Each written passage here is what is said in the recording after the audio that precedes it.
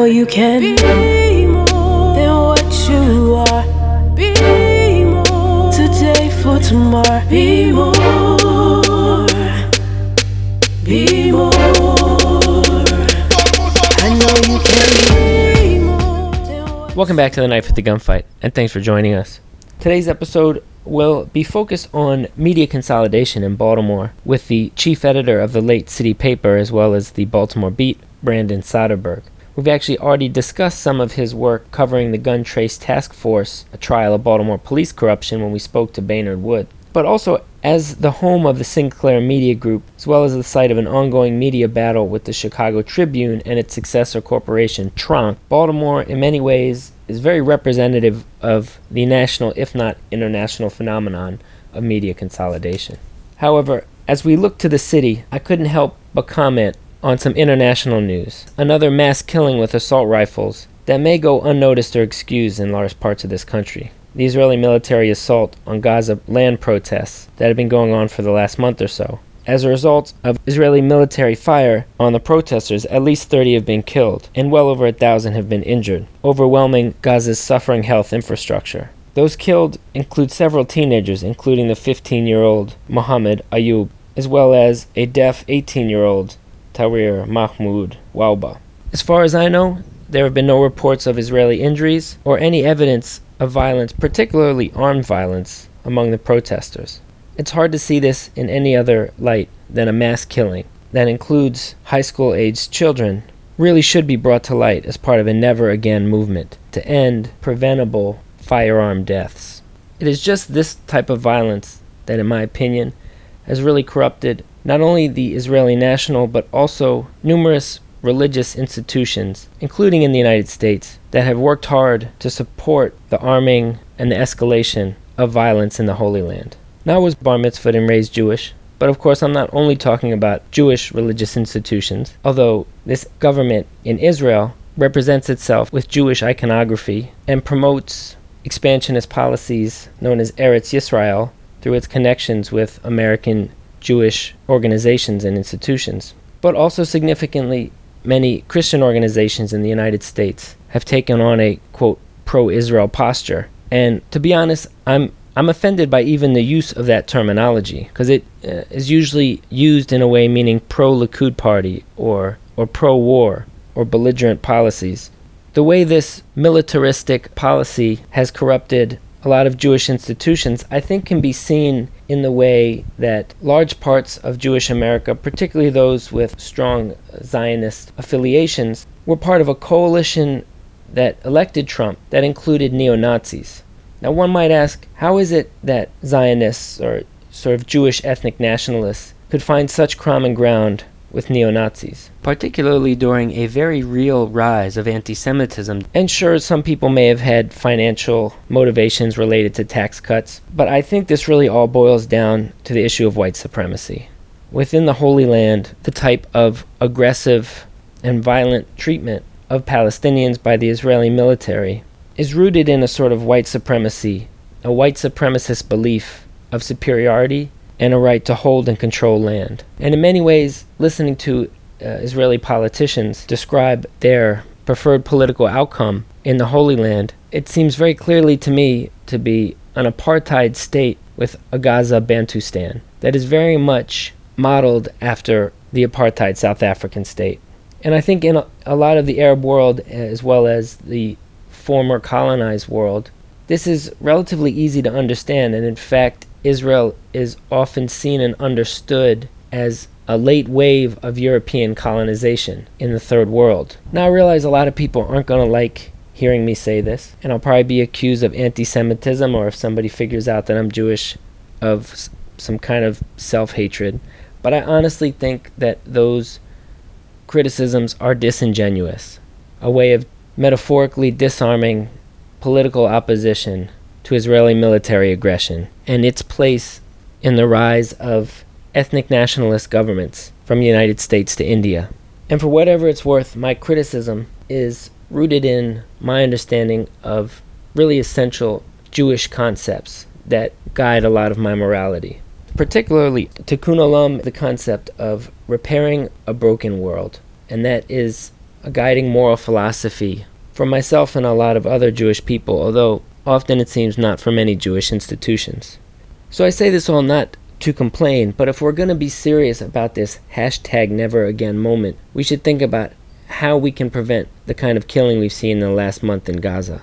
And there's at least one easy answer. Stop sending the assault rifles and other military equipment that's used to commit acts of violence against the Palestinian people. The Israeli military receives unbelievable amounts of money from the U.S. government, which it does not need, and this military equipment only serves to entrench the idea that all solutions in the Holy Land are military, when quite the opposite is true. With that being said, thank you for listening, and stay tuned, because we got a great show with Brandon Soderberg. Be more.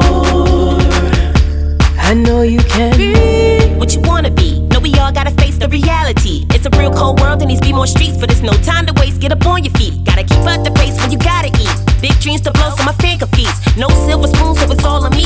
Can't help but preach, it's the God in me. Somebody had to step up, so I took the lead. Broke the earth, dug the dirt, plant the seeds, turned on the lights, shined it bright on you and I. Together we can fly. And there's no looking down when we touch the sky. And spread a little love to every mother and child. Give a hug to every father struggling to get out. Be you, believe, be more. You can do it, no doubt. Be more than what you are. Be more today for tomorrow. Be more. Be more. I know you can be more than what you. Welcome back to the Knife at the Gunfight. I'm here with Brandon Soderberg, recently of the Baltimore Beat. Brandon, how are you doing today? I'm pretty good. Brandon Soderberg, man of many failed papers at this point. Well, we'll get to that in a minute. And for people listening, whether or not you've been around Baltimore, I think by listening you'll get a real sense of the Baltimore media scene, because Brandon, I feel like you've been a part of it for a very important part of its arc. But before we get to that, I wanted to ask, how did you end up becoming a newspaperman in Baltimore? First of all, are you from Baltimore? I'm from Baltimore. I'm from East Baltimore. My whole family's all Highlandtown trash.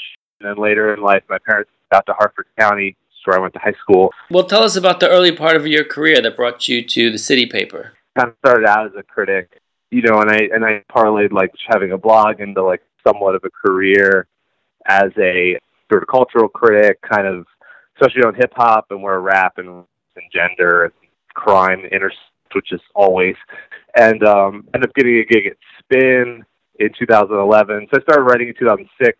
2011, I got a steady gig with that Spin magazine, and in that time I helped them do a redesign and ran their rap blog and stuff. And living in New Jersey, like close to New York, in late 2012, for no reason, I moved back to Baltimore eventually because it felt right, and was still working for Spin as it would right.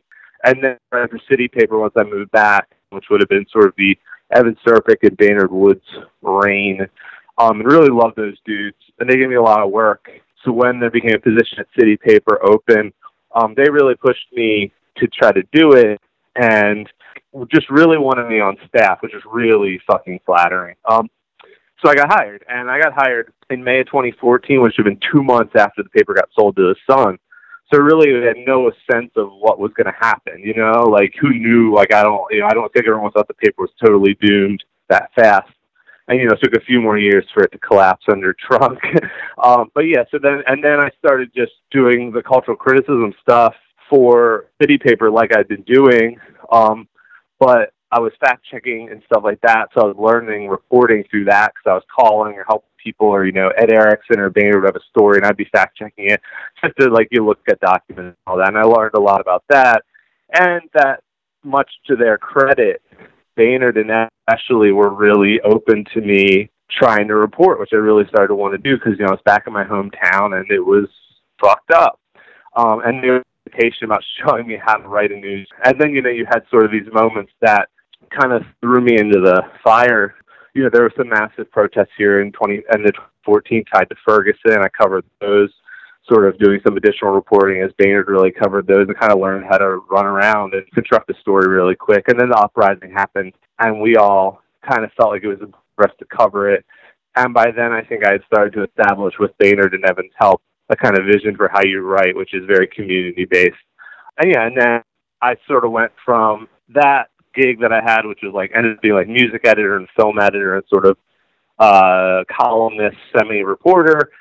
When Boehnert left the paper to do some stuff for The Guardian, I took his position as kind of managing editor. Then I became deputy editor under Karen Hupert, and then I became editor-in-chief 2017, and then sort of rode the paper, helped the sinking ship not sink too terribly, I guess. Because as I think everyone knows, like the paper was sort of announced it was dead in June, but a few months left. Right. And can you just explain quickly who were the Baltimore Sun and the Baltimore City paper? Like, who owned the Baltimore Sun Media Group at that time? It's kind of all the same people. Back then, it was the larger company was Chicago Tribune, and then Baltimore Sun Media Group was under that. And really what happened is the establishment of Trunk sort of just a rebrand, and I think a fortunate rebrand for Tribune, because it was kind of meant the old farts of Tribune and BSMG didn't look like quite as much clueless dickheads, because suddenly half the company was called Trunk, and then it was like, well, Trunk's bad. So the same people have sort of owned all that stuff when we got to there in 2014. They just kind of rebranded it. And old men who think they know how the internet works or whatever. But it was a very weird time when the paper got bought, because I was kind of friends with people at the paper, and it just felt really grim. I mean, a couple of people lost their jobs right off the bat. That was in the transition. Certain people were not hired by Tribune, later Trunk. And everyone just suspected that the paper wasn't going to last, or that the Sun would kill it. Do you think that was the Sun's plan all along to purchase the paper to kill off the competition? Yeah, I think they kind of were like, look, if we can make some money off this thing, we will. If not, we'll, just bleed it out. I think their vision all along was kind of to turn it into what they now have, which is this thing called The Weekend on the Street or whatever.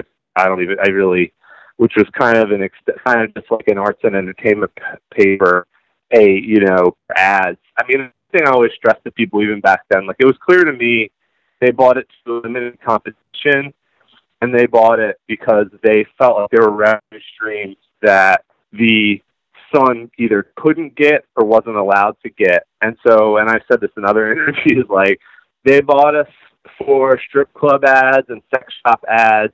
Then they fucked that up completely. Like, I mean, that's one of my major critiques of anything we talk about state journalism, is how on the advertising side, the revenue generating side, the people in charge of that are, for the most part, fucking idiots. And then it becomes up to fucking idiots like me and other people to try to solve the revenue side. And I don't know how to do that, but I'm trying. We're all trying. But yeah, so I think they bought us to be like, hey, now we own this thing, eliminate some competition, try to make some money off of it, and if we can't, I'll just choke it and kill it, no big deal. And as I recall, the city paper staff was unionizing right as the paper was shutting down. When did that process really start?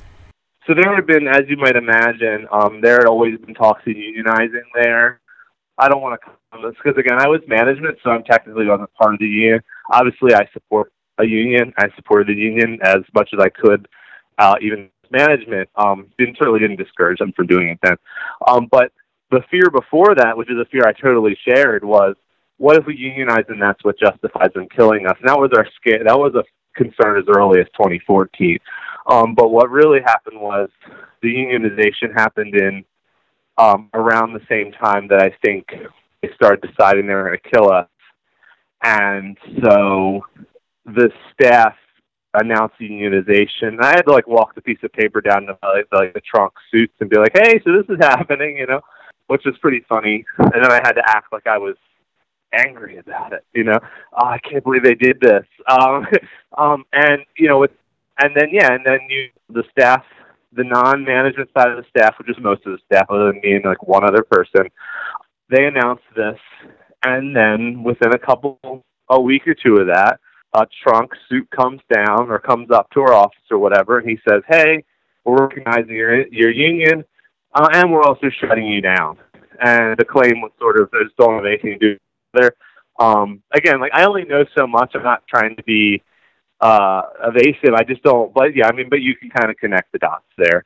And I would say that what I would encourage any newspaper in the world and public mission to do is to unionize, because here's what I know that the union helped us with is I think that had there not been a unionization and Trunk was already clearly had us in our sights as someone to get rid of, we would have had our heads off overnight, locked out. You know what I'm saying? And what the union did was, I think it made them have to keep us around, because then they had to enter negotiations. And so what I would say is, even if you, anywhere in the world, whoever's listening to this, anything you're doing, if you have a fucking boss and he has power over you, and you're a newspaper person, unionize. So I think that that's kind of what's an interesting part of the story. If I can kind of really, again, as I often have been doing, praising the city paper staff, is like, we were in a really strange position where we then had to run this paper that we knew was dead, as they're all, in addition to doing all the reporting and hard work they have to do, they're going in with these Trunk people and negotiating. Not privy to any of that, and I couldn't be, and I'm glad I wasn't. But that's hard. And then for me, I can say, you know, that I kind of was directing this like weird plane that's only has one engine or something like that. That I'm trying to we're trying to land it as elegantly as you can land something that's dying and crashing. And what I kind of tried to do and lead the way on a little bit, and I'm glad the entire staff was just like fucking ready for it, was I was like, look, we got some time. You guys are negotiating, so you have some insight into when those negotiations are going to wrap up, which my sense is by the time those negotiations will wrap up, and then we're dead. Let's do some really good fucking work. But the core of it is, you know, the timing is there. The staff announced it's unionizing within days of that. They tell us, hey, we're going to recognize the union as city paper, but we're also going to close the paper down. I always thought Tronk was like a great name for an arch villain. Like, I imagine Green Goblin should be working there. Yeah, it's like a Lovecraftian monster, or like, it has a kind of onomatopoeia, like Tronk, like flat. You know, it's terrible. It's a terrible name. So then tell me about that process as the city paper shuts down and the Baltimore Beat starts up. Sure. So in early June, Tronk is like, we're going to recognize your union. We're also going to end your paper. And they gave us then this timeline of the fall. So I kind of entered right in June. And there was kind of this weird month where we kind of agreed to not put it out there. We were closing because I really, stupidly, I think, had this idea that I could sell it. And if I didn't think I could sell it, I thought maybe I could generate some interest in something. So we kind of had this month where we all kind of were like, let's have a month to process this together. It was really traumatizing. Like, it was really upsetting for us all. We never thought the paper was going to last forever, but the way it all played out was just like terrible. So it sucked. And then by July, a couple of people started to figure it out. So like, all right, we're going to announce it. But anyway, starting in June, I started reaching out to people on my own. It was just like, hey, it's not public yet, but this paper is dying. I think there's still a lot of money to be made with this paper, blah, blah, blah. If you're interested. And I talked to people.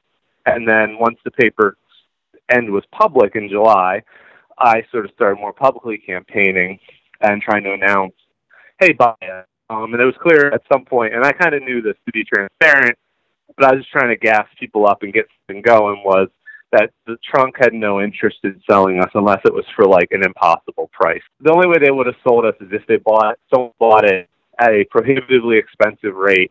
That would mean they'd never get their money back on it and it would fail. They just didn't want that city paper to exist. And so they really, and I brought them and the reason I say this is I brought Trunk 6 or 7 people that were very serious about buying it, and they all kind of would get off the phone with the people, give me a call, and be like, man, they don't want it. Anyway, so then we started talking, mostly Baynard and I, about trying to establish a new thing. Baynard and I, mostly Baynard and I just helped him, but Baynard Woods established at the beginning of 2017 a project called Democracy in Crisis, which kind of covers Trump. And I was kind of part of the team that helped him put that together, and I kind of still edit. And lately, actually, because lately I've been writing the column as well, but that's kind of project. So we got that off the ground quickly. Baynard and I established something along with Mark Steiner called the Baltimore Institute for Nonprofit Journalism, which is still kicking, still funding some projects there. So we kind of had these incremental, little projects we established while we were also trying to be like, all right, let's try to figure out we can start a paper. And slowly so that's how I was doing that while the city paper was rolling around. So you have the staff trying to report their ass, having to go in negotiations with these Trunk monsters. And I'm either working on the paper, and then when I'm off hours. I really tried to be ethical about it and not be like doing this while I was working on stuff for City Paper. They never wanted anyone to accuse me of not working my hardest on City Paper, even though it was very apparent I was trying to develop something after it ended. So I was often doing that, having meetings with all kinds of rich people trying to get some money. And into August and September, we sort of started to work with, we kind of narrowed it down to someone that Boehner and I really thought was good, which this company, Brown Nash Omni Media, who does the Los Angeles Blade and the Washington Blade. And Kevin, specifically Kevin Naff, was the guy we started talking to, and we worked with him from August and all through the fall to establish it. And it was within, he was of the mindset that was correct, absolutely, that if we were going to start a paper, it needed to happen quick. It needed to be like, City Paper's dead, this new thing's out. Not even on some, tough guy shit, but just like, the longer the dip, the less interest, blah, blah, blah. So we sort of established that, and I started to build a staff slowly. I had a lot of freedom to do that. I designed the distribution route, and one of the major missions of the Beat was to correct some City Paper problems. The City Paper is really distributed only in the center of the city, really just follows the white L to a T, and then skips over a whole bunch of places, and there's some City Paper boxes in Annapolis, there's some in Harford County, and you're like, oh, okay, this is kind of weird. So with the Beat's distribution route, it was smaller. There was only 20,000 as opposed to about 35,000 papers, but it goes to put it in Google Maps with all 400 points. And it's an east, west, central, and then it's kind of into the counties, like the Woodlawn kind of area, and then Dundalk, et cetera. So we wanted to be a paper where that was the Black Baltimore, because the City Paper was really never in Black Baltimore. And we also wanted to be a paper where it was outside of the kind of the rich white people who love to go to bars, who wanted to kind of touch everyone. This all kind of came together. We kind of agreed on some stuff. I approached Lisa Snowden McCrae, who became the editor-in-chief of the Beat, was like, hey, I know I got something cooking up, but I got it. Do you want to join?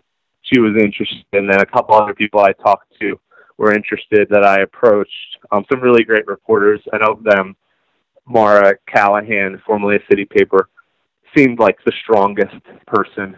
So that was the editorial staff. And it came out on November 15th, which is, 7 City Paper, kind of like the 1st of November, whatever that Wednesday is. And we announced ourselves the day after the last issue of City Paper. And then we had an issue of the Beat actually out on November 8th. How did you choose the editor-in-chief, Lisa Snowden McCrae? I knew of her as a really strong writer for the Afro and a really funny person on Twitter. And February of 2016, we had a position open at City Paper. I thought Lisa was great, and we needed someone who knew a lot about a lot, but also a little of everything, and was a strong reporter. And to be 100% transparent, I was like, we are absolutely need to not be a white paper. We are too white. And one of my kind of decisions, which I guess I can now say because I can't be sued for it, because for some kind of weird reverse discrimination, was my determination was that I was not going to hire any white people while I was at City Paper. And so I really had to focus, and we all had to focus on black hires. So Lisa came in, and then around the same time we hired Reggie Thomas as a photographer and Kenny Breckenridge as a reporter and fact checker. And so it was important to me that I'm hiring black people for this paper that I wanted to kind of change. Anyway, it was great, and we got along really well. We reported together. She was fun to edit. She was interested in expanding her horizons. We sort of were developing these different ways to report. She was down. At first, when I was kind of floating this whole idea of a paper, she was like, that sounds cool, but I don't know. And a real ethical thing for me was I didn't want to screw anyone's life up in case the paper failed. So I had to kind of be people down to risk it. Lisa was just like, I'm just not there. I was like, okay, cool. And so I approached her one more time, I think in September, October, and kind of gave her a loose salary, which I made sure was a good salary because I thought that might be a way of getting Lisa. And also that hey, well, look, you're going to make more money here. So even if this fails me, that'll even out. And it was a good opportunity. And Lisa, I think, saw it too. We hung out on Friday, so I know she's not mad at me that the Beat failed, which it did fail if anyone listening doesn't realize. And and she was just down for the idea, and like it wasn't explicit, but my kind of thinking was, I'm also trying to not create a paper that I'm in charge of as a white guy, and as someone who had already been in charge of a paper. I thought it was really important that it wasn't me. And Baynard felt the same way, and that's why Baynard, he really stepped to the side and was just like, he looked at the numbers we had for the budget, and it would have been like me, Baynard, and one other person. And that could have been really a fine paper. But we really thought it was important that it wasn't. I just don't think you start a paper in 2017 with me, a 33-year-old white guy, and Baynard, a white guy in his 30s, just didn't seem like new and innovative. I really thought Lisa would be a better person with a better vision for the paper anyway. She wasn't this person that grew up through alt weeklies the way I had, the way Baynard had. And she was a woman, which is really important to us. So it's kind of partly like why we brought Mark Callahan in too, because she was like a really strong arts writer, really smart, really great writer, and again, not a dude. So that's kind of what we tried to establish. I was really excited when the Baltimore Beat was coming out, and I remember for that first issue, you had Devin Allen, the photographer from West Baltimore, who took those famous pictures of the uprising for Time magazine, taking pictures of Erica Bridgeford of the Baltimore ceasefire. And it was during that meeting for the photo shoot that they realized that Erica had been Devin's kindergarten teacher. And I thought it was sort of this powerful moment of mixing old and new, of history and possibility. And though I wasn't always sure where to find the Beat, I could usually find it at Red Emma's. I was really excited about that issue. Yeah, thank you. And that was kind of a total coincidence. All we really knew is like we wanted to come out.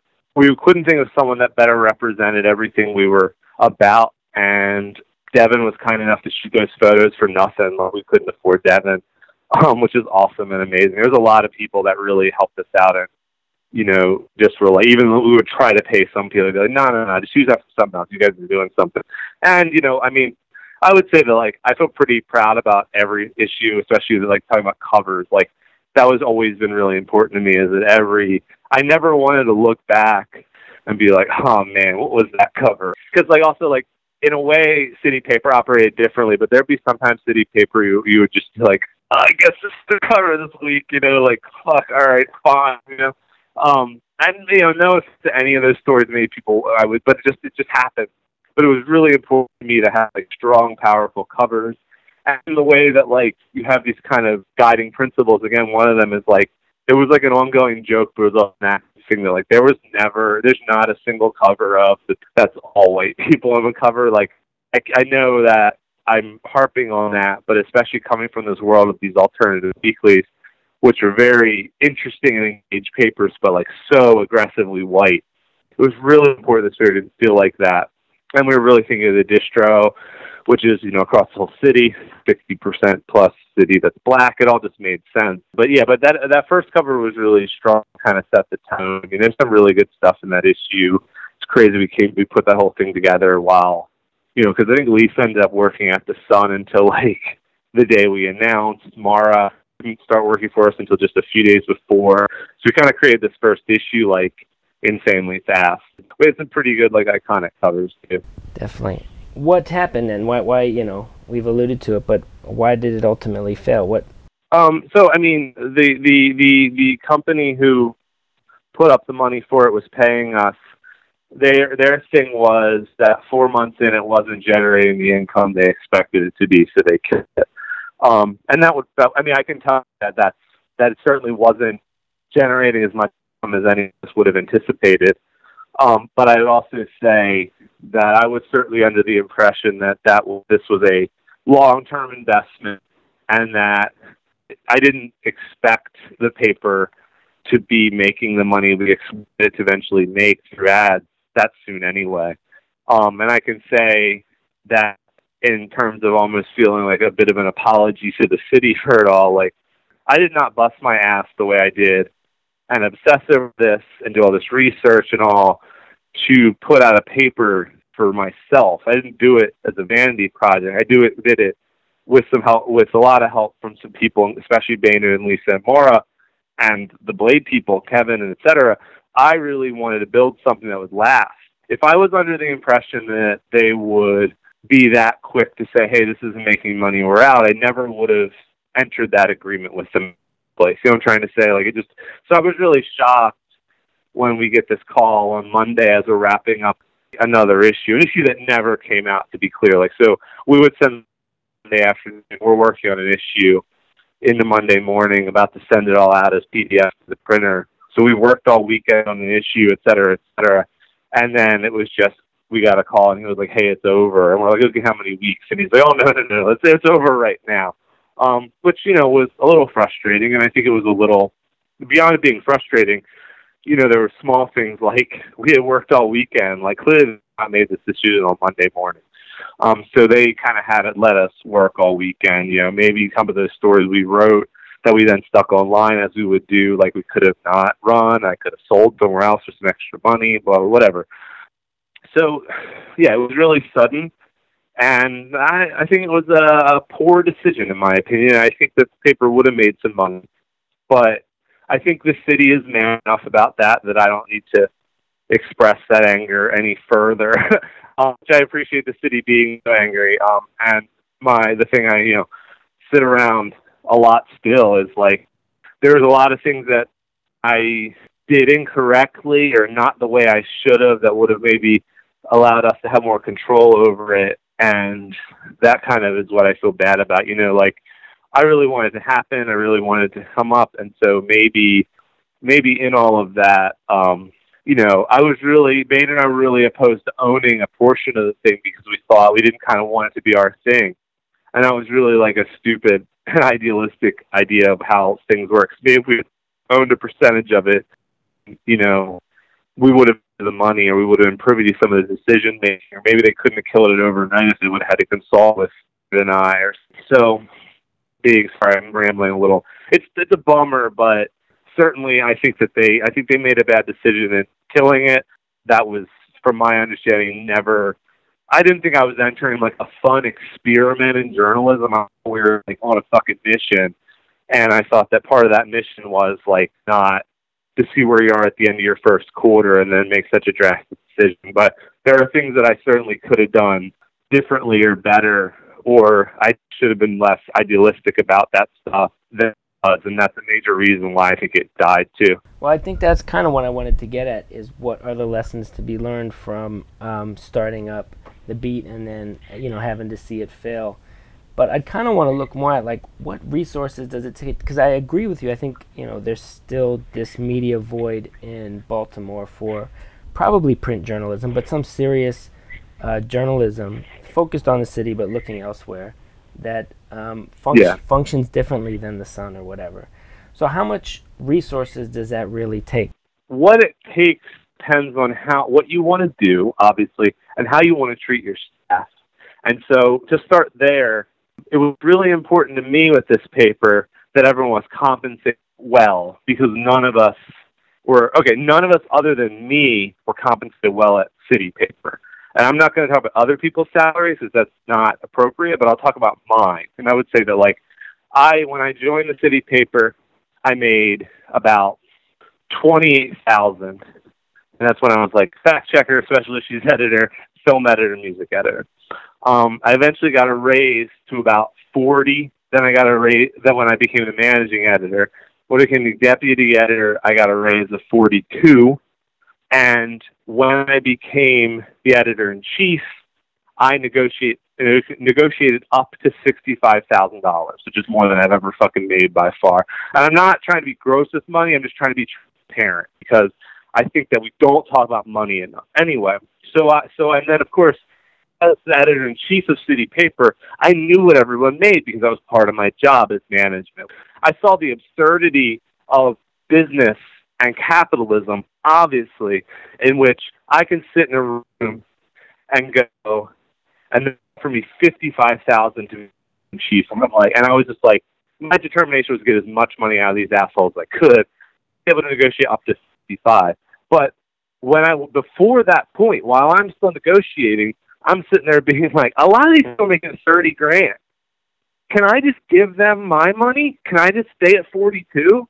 And they're just like, it just doesn't work like that. You're like, why doesn't it work like that? Why can't I give, if you're going to give me 20, almost 25 grand more, why can't we just give everyone else $5,000? And it's like, that's not how business works. You silly reporter. Anyway, so it was real. So, and of course the staff unionized, and the staff at City Paper fucking busted their asses. So it was really important to me that when I started the beat, that everyone that was there made as much money as possible. And part of that, which again, I'm sure on some level I'm patting myself on the back, I'm just trying to be transparent, I wanted everyone to make more than me, because I wanted to set a precedent that you didn't have a publication in which the man made the most. So without giving people a salary wagon, I'll say I made 40, and the other two people on staff made slightly more and significantly more than I did. Anyway, and one of the reasons for this, which we're getting to like what's it cost, was we couldn't offer health insurance because we're a brand new company and there's 3 of us, basically 5 of us if you count the sales staff. So like to insure that staff is nearly impossible to start up because it would be too much money. And I told the staff this, look, you busted your ass for no money for years at City Paper. I busted my ass and made some okay money. It's my turn to bust my ass for less money.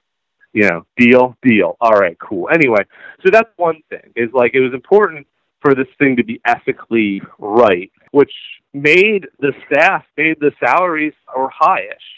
And that's a cost that the company who eventually killed it took on. And when in that last kind of conversation we had on that day where he closed it, he made reference to that the salaries are pretty high.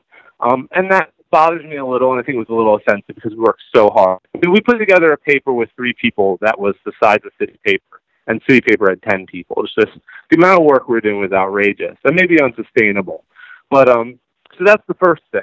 That's just like right off the bat, like it cost a certain amount of money because I wanted all of my people to be making money, and they all had to make more than I did, and I had to make at least what I made to live at this. And then you have the major expense for this thing, of course, is going to be printing. And so one way you can certainly save money is to not print. But I think printing and having a physical paper is really important. And I don't think it's important because I have some fucking nostalgia for print. I mean, I started on the internet. I'm totally internet kid. I'm 33. But it's important that there was this literacy element, that you could find the paper, or as you said, maybe you couldn't find the paper. That's part of the problem. It's hard to find. But like in theory, if you found it, you could stumble upon it. It's this physical paper. You see it at the bus stop, et cetera, et cetera. And so when you add up distribution and printing of a paper, you're at about around $100,000 a year. So when you start looking at these expenses, and that's going to cost to print it, you're headed to $500,000 to publish paper. So then he's at least making $500,000. And so to reveal some other money that I think at this point I don't have any legal obligation to trunk, was the City Paper was still making money, making about $500,000 a year.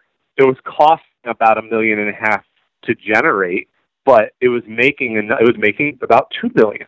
And so what I kept looking at City Paper was like, this is absurd. If you and I own something and it made $500,000 a year, I don't know about you, you'd be pretty happy. You know what I mean? But that's just not how these big fucking businesses work, because the way they see it is, well, if we eliminate the $1.5 million it costs to make, then we say we made $1.5 million, because that's all they're looking.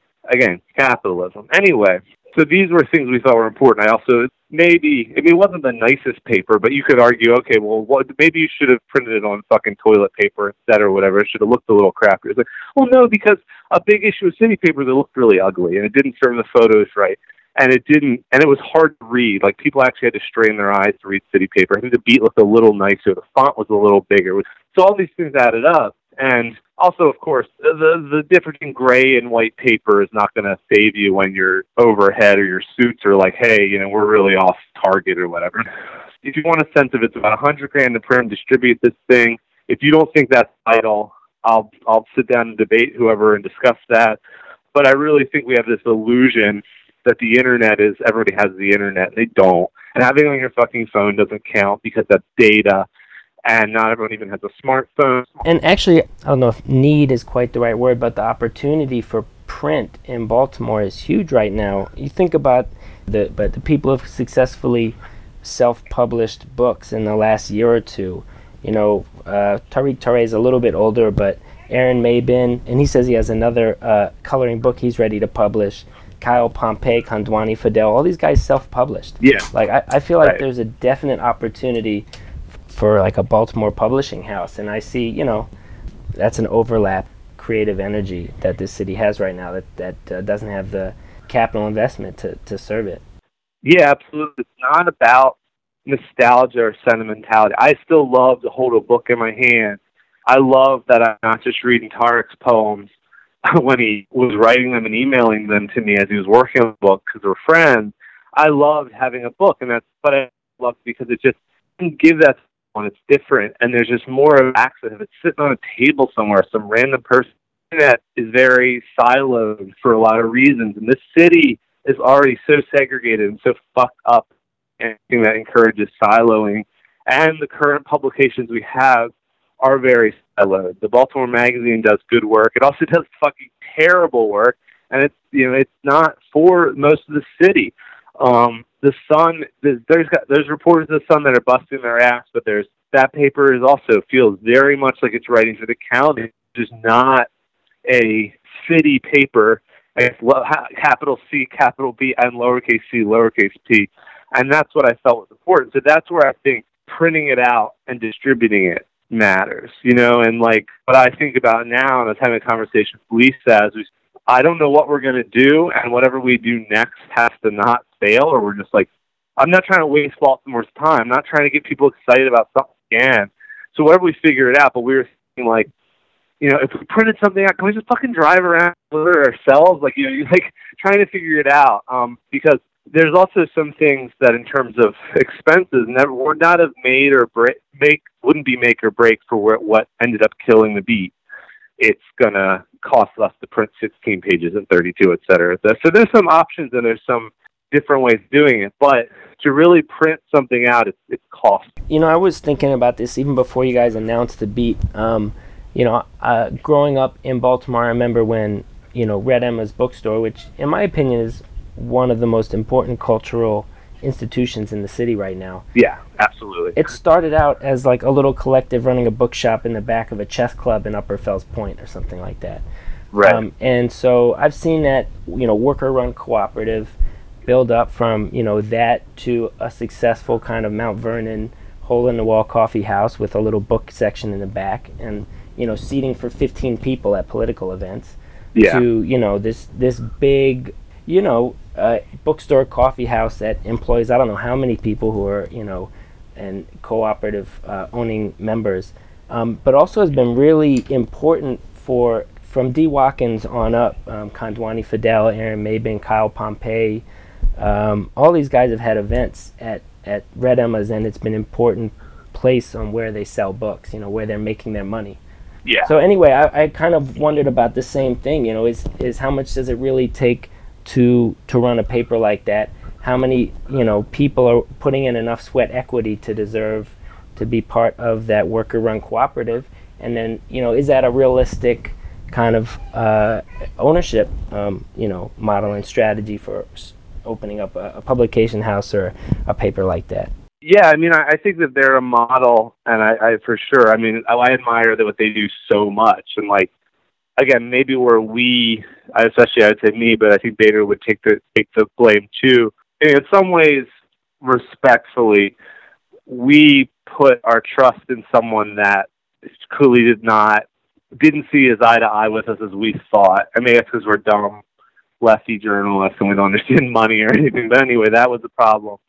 So what I did learn out of this, which very much is the model of Red Emma's or something like that, would be to own the thing and to own the thing with other people and be accountable to everybody in a 360-degree way. And what I established, which is still sort of conventionally for-profit, I was accountable to my people editorially, and I had conversations when it came to how we were generating income, but had no ultimate say in that So even like when I would send, and I did this often, far off insane, obnoxious memos that were just like, what are we doing? We're not making enough money. What the fuck are you assholes doing? Like, they don't have to answer me because they're like, you're a reporter, go report, shut up. And they're right to tell me that, but they never told me it like that. But, you know, so like, I think, you know, so the lesson, of course, is own the shit. And I'm an idiot at 33 that I have to learn that this such a hard way. And then, like I said, like, I'm not trying to gas myself up too much, but like, I feel like there's a small way in which I certainly disappointed the city and got people excited about something that didn't last, and that's a bummer. And, you know, I haven't heard that people are mad at me, and that's very kind, but I feel like I kind of wasted people's time, and in a way, I created something that showed you could do it, but then it failed, and so I feel like people might be sitting around right now thinking that, oh, it can't work, and I want to be like, it can work, and I don't, and again, I think that anything that can work, I would love to help people, so don't think I should be a key figure in it, 'cause clearly I'm not so good at this, but I'll help. Don't think that because the beat flopped that you can't build a thing, and that you can learn something, and anyone who's listening that wants to call me or have coffee or listen to me over the phone yell about shit like this, I will. I think we should be building these things. I'm not, you know, and there's a lot of ways in which, like, the beat shouldn't have been, like, the only hope, and I think people kind of saw it that way. I mean, the Brew does great work right now. I think the Baltimore Fish Bowl has really stepped up its game. Of course, I work with Brandon Weigel at City Paper, but there's things going on, and I think that the nonprofit that I mentioned that we established is going to be doing more and more stuff instead of sort of long-form stuff, which is what we've done so far. But there needs to be a stronger ecosystem in the same way that there probably actually needs to be a stronger sort of book, coffee house, scene event ecosystem. We need to all be building this together. I'd like to think we could all kind of build together, and I do the same thing with journalism. Like, I want to build with everybody. I want to, like, where can we all help each other, not where are we competing? Like, you know, like, don't worry about the fucking Baltimore Magazine. Don't worry about the fucking Sun, and don't worry about, you know, local TV news. Those are going to be fine. If they're not, they shouldn't be fine, because the TV news is probably owned by Sinclair, and that's bad, and the Sun is what the Sun is. So just put those out of your head, and how do you work with the people of everyone else? All the rest of us are in this together, so we care differently, we're operating differently. Right, and you know, you brought up Sinclair journalism, and or Sinclair Media. Whatever the hell it is. But the evil empire. Yeah, the Baltimore has been at the center of a lot of media consolidation, and you know, at the same time, or right after that stuff happened at the Sun, shutting down the City Paper, LA Times has been fighting with Tronc, Denver Post has been fighting with their hedge fund ownership in terms of just fighting to put out decent journalism against, you know, the capitalist and big ownership. Yeah. Do you have any commenting else to add to that?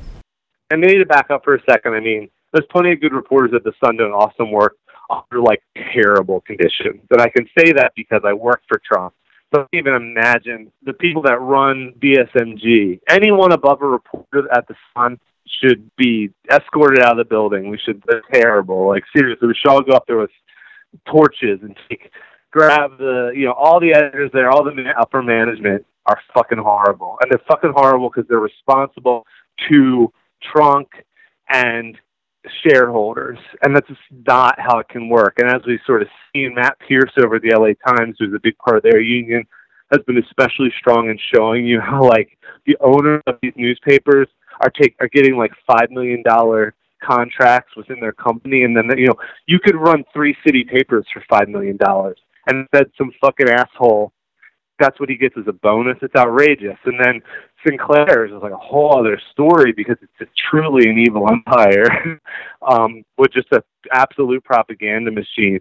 And it's surreal that they're here. It's surreal they're in Hunt Valley. It's weird. I don't even know where to start. But, you know, and like if you go on like a journalismjobs.com, or I'm on there a lot, I'm unemployed. It's like all Sinclair jobs. It's horrifying, you know, and like, you know, in the same way that, like, I want to ding the Sun, but I also am like, I guess people got to eat. They're not going to live in a one-room apartment like I do to do this journalism shit, but, like, they have families and stuff. But, so I don't want to ever blame people this money to, like, feed their families, but we have to get away from it, and easier done. But, like, the combination here of having Sinclair, like, truly the evil empire right up the street, and having BSMG, which is a Trunk owned, which is like a truly terrible, short-sighted company that does not care about journalism. I mean, that's the biggest thing with all these things. Like, they do not care about journalism. I mean, fortunately enough, the LA Times was bought by someone else. As we speak, Chicago Tribune, the cornerstone paper of Trunk, is unionizing. Will a company like Trunk just slowly get rid of all their papers and sell them off? And certainly if they can't sell them off for enough, they're going to kill them, which is, that's the major difference between the Sun and the City paper. I mean, many would be that, like, we're a harder sell because we're so small, we don't make a ton of money, and papers like City Paper never made a ton of money. It used to be owned by, like, two dudes. So, again, like, if you and I owned a paper and we ended every year with $500,000 and a job well done, we'd be like, high five, all right. But that's not going to happen, and the Sun's at least such a massive thing. So, in a way, what I would hope would happen is that Trunk dies or fails and sells the Sun to someone who cares about it. But I don't even know who that would be in this city. Right. How much does the Baltimore Sun cost? I have no clue on that. Certainly a lot of money. I don't know the numbers offhand, but I bet there's some semi-public information about how much the LA Times was sold for.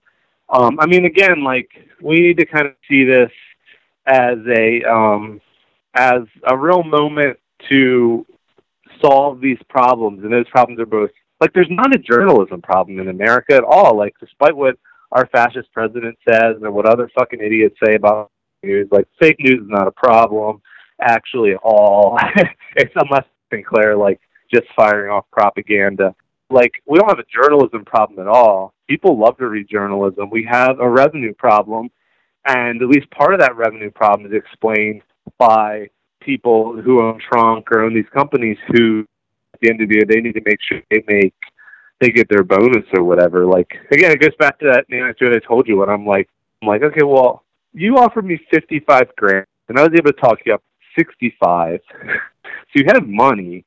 Why can't you just give my employees that money? It just doesn't work that way. And it's like kind of like this. Well, you're part of management now, so you actually get to make money. It's like, what?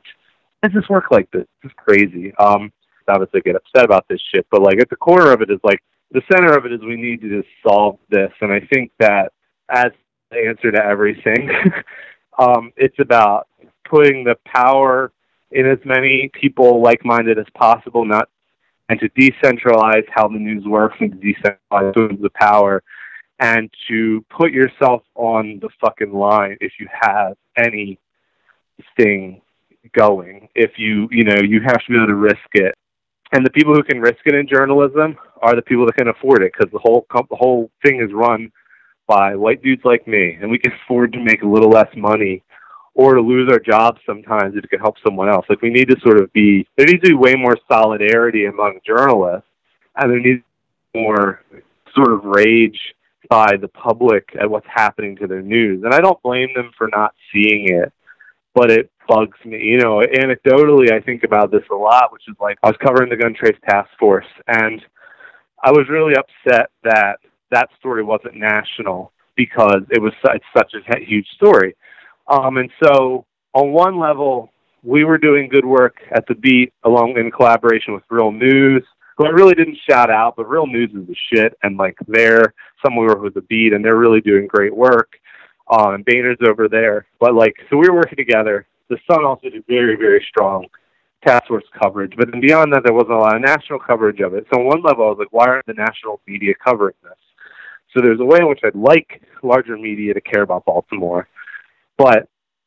And then I bring this up because then Vice, who I kind of despise Vice a lot, I used to write for them a lot, but they reached out and were like, hey, do you want to write something about the task force for Vice? And I was like, well, I look like a real dickhead if I yell about how, like, national media is covering it, and then national media asked me to cover it, and I say no. So I wrote a piece for Vice. I felt really good about the piece. I had a great experience writing it. And then I started sticking on my Twitter and my Facebook, and all the local people share it and distribute it in a way they never distributed the Beat reporting. Same reporter, same information, same city, same writing voice.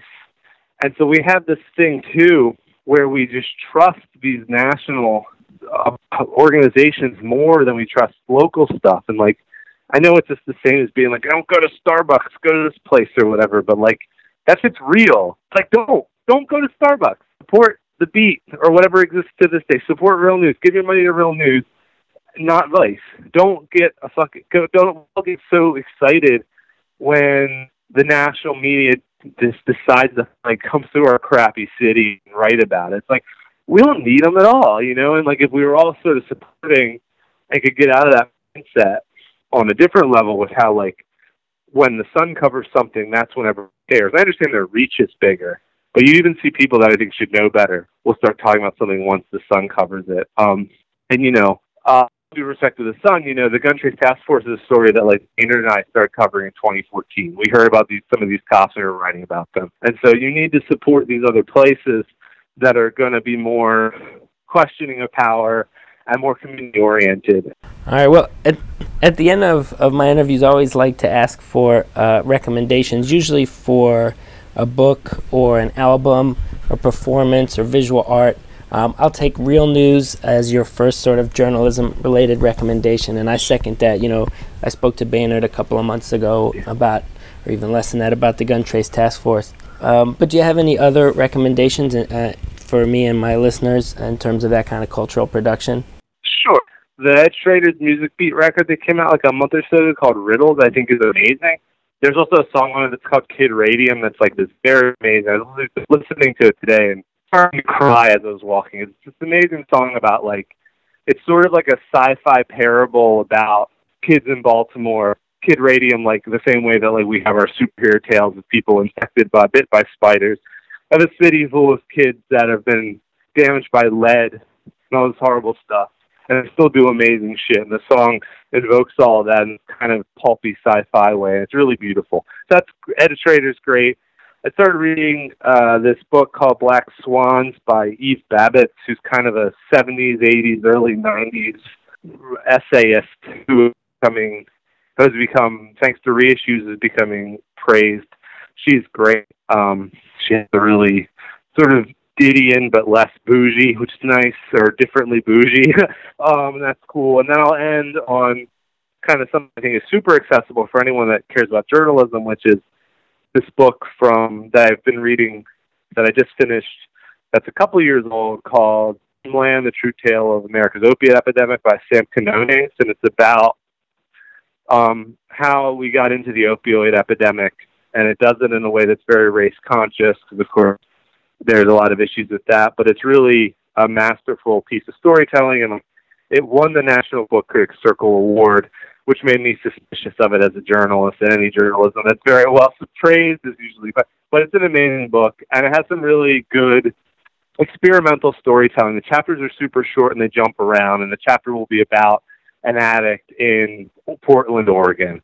Then the next chapter will be about the guy who was in University of Baltimore who discovered the sort of molecule that makes you feel great when you do opioids. And then we'll jump to some guy in the 20s that was establishing pain management. It's a kind of amazing, that's great. And I think it's very much a model for how you can responsibly and seriously and intellectually and excitingly cover a topic like the opioid epidemic.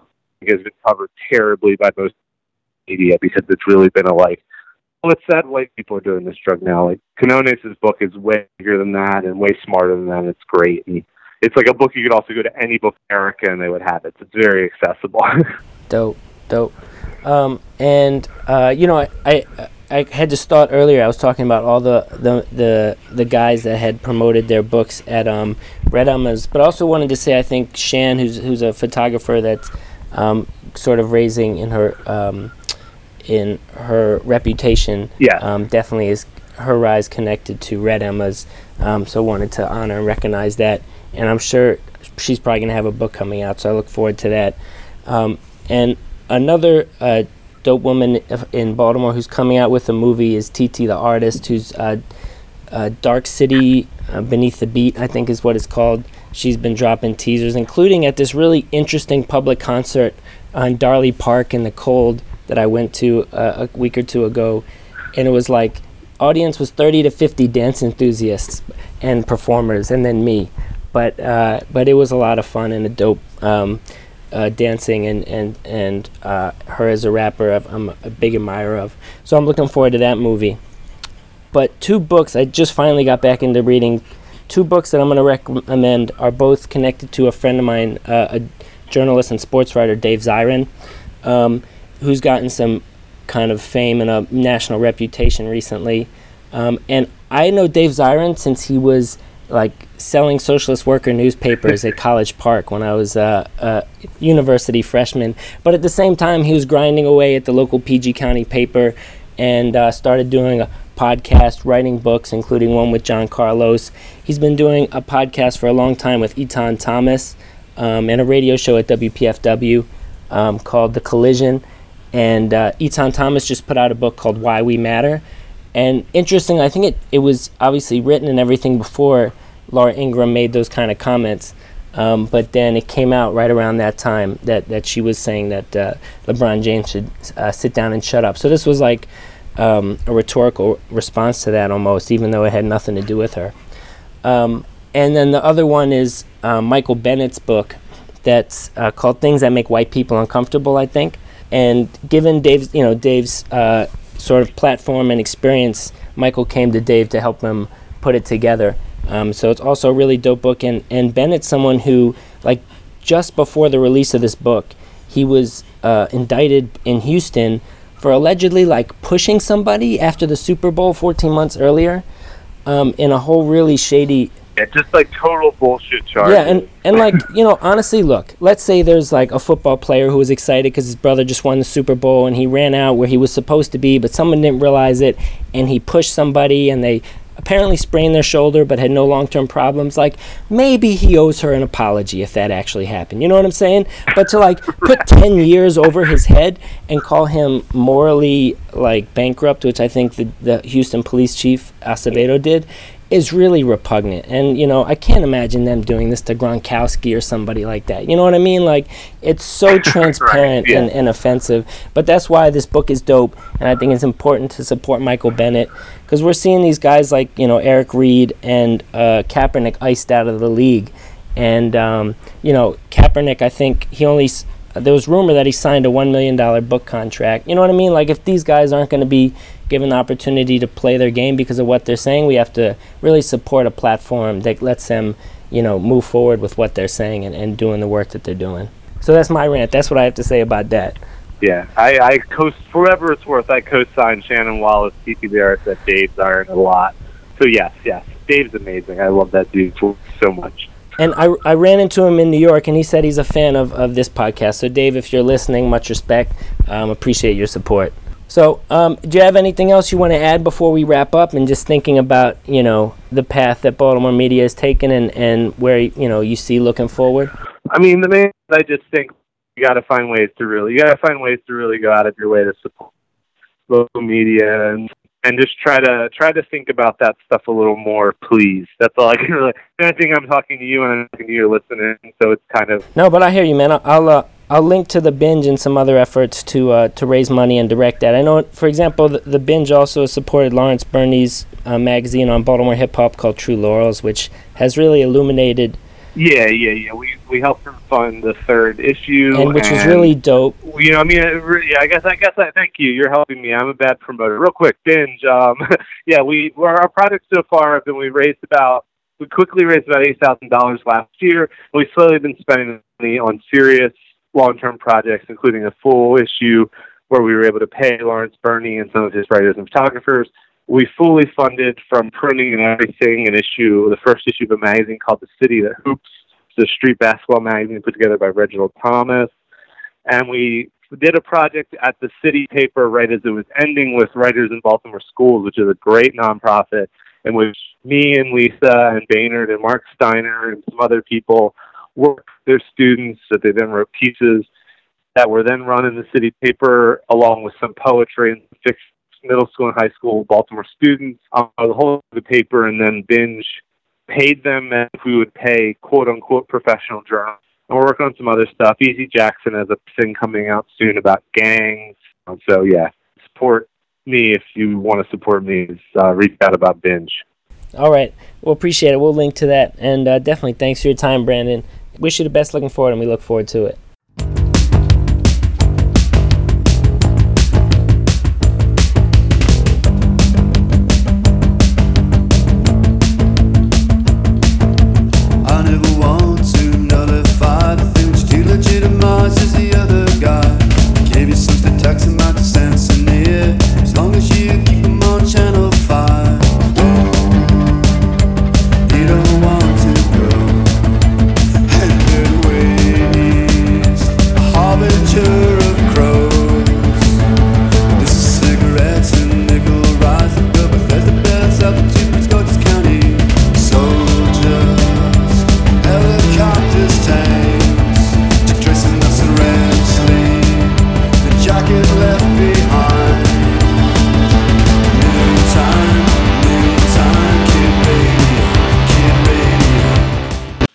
Since I first recorded that intro, the death toll in Gaza from the recent protests has risen to 45, including a third teenager, the 15-year-old Azam Awaida, as well as 2 journalists. The music you heard during today's episode started off with a track by the Baltimore artist TT the Artist and Mighty Mark, and their track Be More. Then we heard Kid Radium, Ed Trader's Music Beat. And lastly, we're going to close out with a track featuring Erica Bridgeford from the Baltimore Ceasefire and the pianist Judah Adashi called Invocation, Dear Baltimore.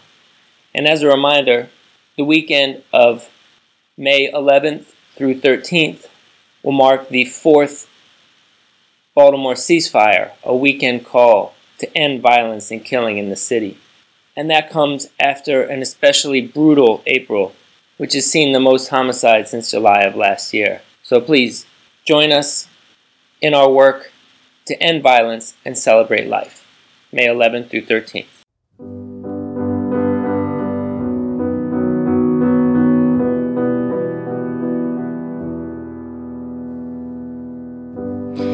Dear Baltimore, let's talk about your strength.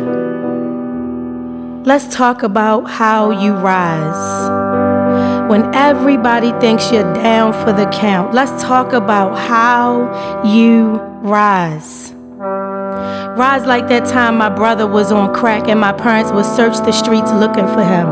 And sometimes he would run. But that one time I found him and he almost ran, and I begged him not to, and I reminded him that I'd been at my bottom too, that I'd seen the crevices of my gutter too, and having come up out of it, there was no way I was gonna leave him. Rise like how he promised me he would meet me later that afternoon and let me take him to our parents. Rise like how I promised him I'd be standing on that corner until he returned. And he left to go get that last hit. Rise like the joy in my soul when I saw his frail, crack devoured body coming over the hill to let his sister take him home. So rise like that time I realized that I actually love having one hand, and I learned to kiss my nub every single day. Rise like the glimmer of excitement in children's eyes when somebody opens the fire hydrant on a hot summer day. I'm saying it like it's easy when I know it's hard, when I know what's been done to you, when I know how they still neglect you. But I know you. You made me. I know that it looks so dark all around you. Open your eyes anyway. They are the lamps in the darkness. Your vision can shine away the dark corners around you, of you, in you, healing you. Rise like that time I sat down to write you this letter.